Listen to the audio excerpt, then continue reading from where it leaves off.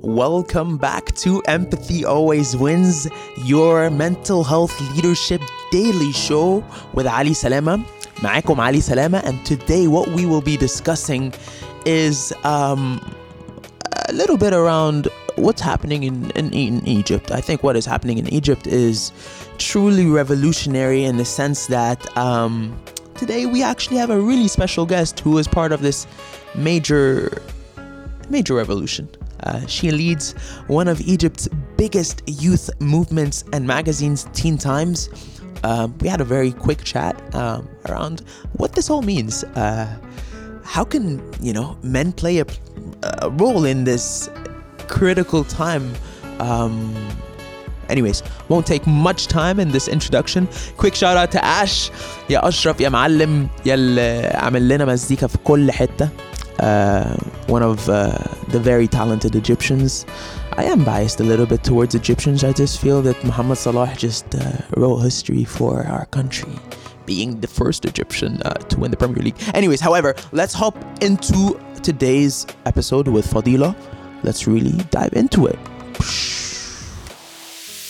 Tell A girl just wants her bed and like chocolate ice cream and nothing else.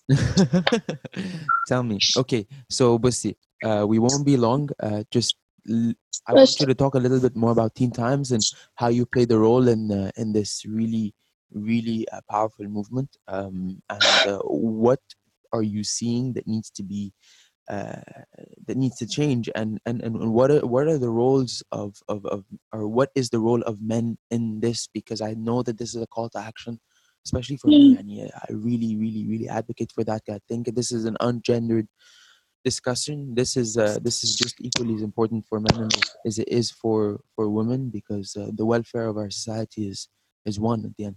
So just go for it. Like, start by Teen Times. Okay, I'll start from the very beginning because I think the story is a lot more relevant if we go back to where it all started.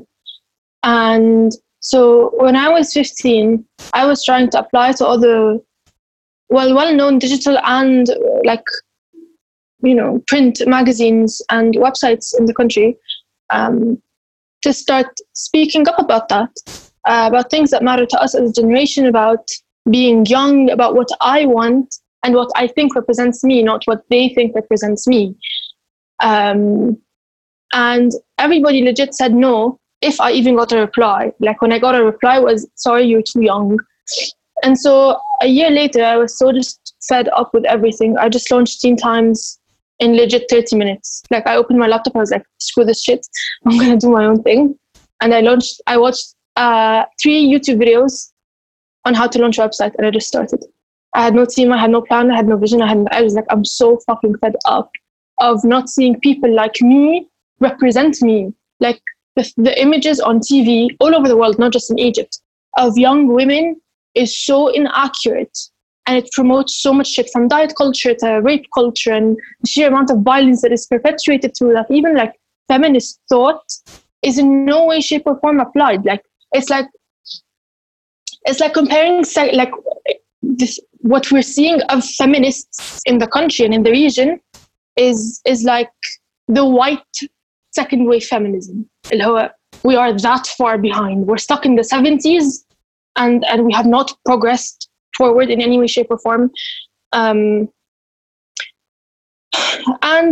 Teen Times has always advocated for women, and I guess that is something that is very well known, not just because we open the conversations about menstruation, about sex education, about mental health, but also because we shared the stories of all the girls that were abused and were almost raped and were sexually harassed that the regional media refused to talk about. Stories like Jana Muhammad, who was 5 years old when she was raped by her uncle, and her grandma, to cover up her son's crime, burned her genitalia, and the girl died. She was 5 years old. Nobody talked about it in the media, but we did.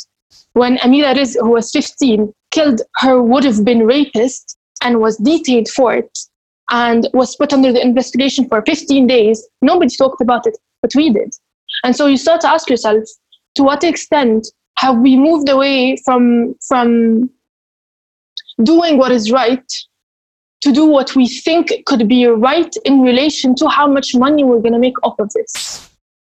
Because let's be honest here, the people who do talk about the stories that matter most of the time talk about them to gain views and بعدها profit. And capitalism is part of the patriarchal structure, and that's, I think, something that we have to make sure of. In this movement, like what's happening right now is, we said, like we set up a disclaimer and we went out and said exactly like 8 days ago, we have talked about so many issues, we have fought for so many people, we have raised our voices and screamed ourselves hoarse all over Twitter and Instagram, and even like in real life with our own connections with other agencies or other people or other influencers and like whatever. And can we just sit this one out, please? Like, we're just tired. We want to sit this one out. And my kids were very tired as well, because what people don't realize is I've got a fully functioning team of 13 to 19-year-olds. This is not an easy task. But I don't want to say I felt guilty, but I felt so guilty. I thought to myself, maybe this one time we will actually have backup. Maybe this one time people will listen. You know what? Fuck that shit. I'm going to go for it. And we couldn't talk about the case legally, but what we could do was offer aid, offer support, offer helpful posts, start reposting the things that we did in the past, everything about teaching people about revenge porn, about the patriarchy, about how shit the bro code is, so on and so forth. Because as a community, Teen Times is a community more than it is a platform, to be quite honest. And I'm very proud to say, within that small community, we've normalized menstruation, we've normalized talking about mental health, we've normalized going to therapy, we've normalized asking for help when we need it, no matter what that help looks like, even if it means, hey guys, I don't understand this. How can I understand this? And so I think as Gen Zers, this is what we do. I mean, I think you relate Yep. to a very big extent. We were not just oppressed, I guess, by the patriarchal system as young women, but the patriarchal system does not just include men, it also includes the women who have refused to give us opportunities because we were younger, because they called our ambition recklessness, and they just called us rash, because they said you're not good enough. And so I don't even know. How are you seeing voices of girls now change? Like, let's direct this to the they haven't changed. Uprising Me Too movement. They haven't changed. Obviously, that's very the powerful, thing, right? Like, do you think that now we're seeing, yes, now we're seeing like a shift in power dynamic that we've never seen before, right? Like in 8 days, in 8 days. But you're not seeing a shift in power dynamic. That's the question. Okay, that's what I want. It's not a shift in power dynamic. It is not a shift in power dynamic as much as it is just fucking finally being heard. Okay. Because if you look at Twitter, about the women that are talking all over Twitter and Instagram now, they're the same young girls who've been talking for the last 4 or 5 years. Okay. They have. It is, what changed was the fact that for the first time in however long it's been since we've been trying to like go at this, we've had backup. Some men have honestly just come out and been like, I support you, for the first time in ever. Yeah. And some older women who have refused. I'm one of the I actually never supported. In fact, like Sabah yesterday was telling me, Ali, you are a feminist, you know. I'm like, nope, do not label. I think it'll take a little bit to digest, but I don't mean to come off like that. But I think that I'm just so in awe by the severity of what's happening, and I'm just really being honest here, because I just never seen. You know, when you talk to those 14 or 15-year-old girls and they're telling you about their stories, and it's not a matter of opinion. It's a matter of, this is happening. What are you going to do about it? That's it. Yeah. It's not a matter of, I believe this may be, or this. It's actually, what's happening is that young girls are really being physically, verbally, and sexually abused, assaulted, and that's happening within our circles. And that's something that maybe someone like you always knew, but maybe someone like me never really had that at the forefront. And whether I like it or not, this is affecting their mental health. And I don't know if you know, but so with my sort of coming out on mental health, this was all because of my mom. So if we're not going to have strong, independent women that are able to uphold not just families themselves before they upload society, then what are we doing? And this is why I really stand up for 100%. And I was just having this conversation yesterday. I even posted about it, and I was like, I was an outspoken feminist when I remained in a space where I was being verbally and emotionally abused for 4 years.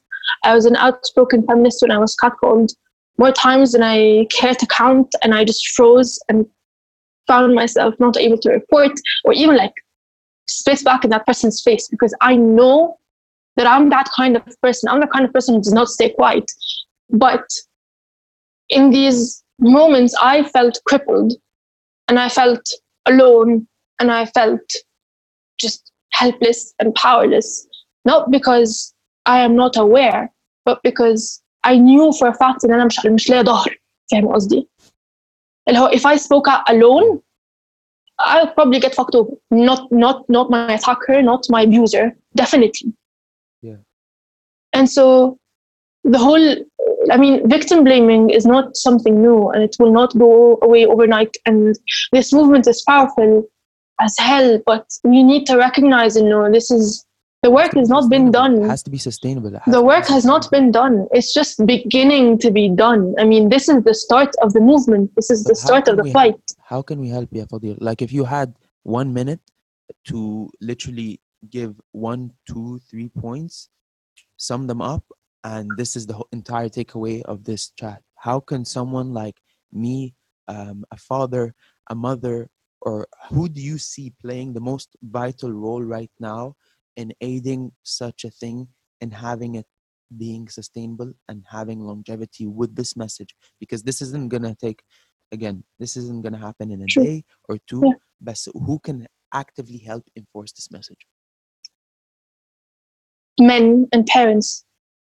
Men, because there's this idea or theory, I guess it's been put forward in this book called Language and Sexuality, and basically says man fucks woman, subject, verb, object.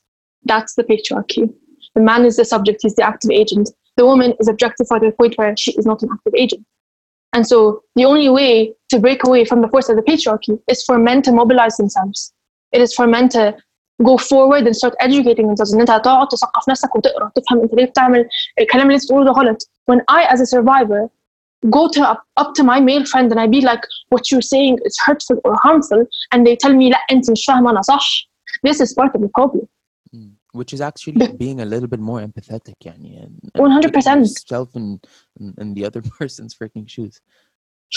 I was just saying حتى human decency no longer exists. Human decency is respect and compassion. Nobody's decent anymore. Nobody knows what respect is. Nobody knows what compassion is, and nobody wants to do both. Like مش عاوزين نفهم إن في الآخر كلنا بشر.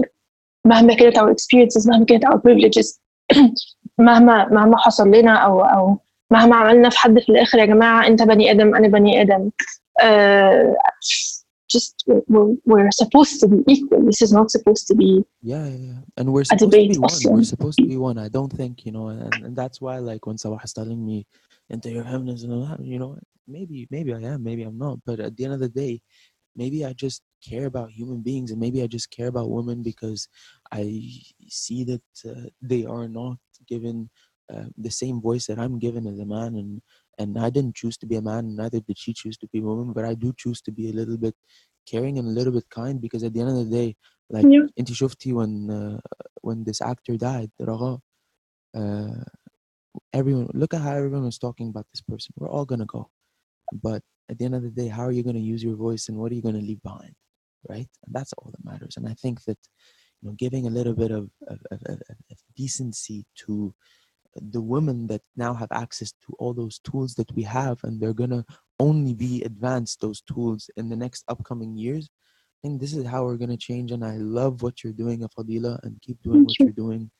And I just wanted to bring your voice up on the show and really just show people what a small snippet كده of of a major key player of this revolution is doing, because at the end of the day, this is only gonna be the start of something that will keep on happening so long as this proves to be effective, which it has to a certain extent.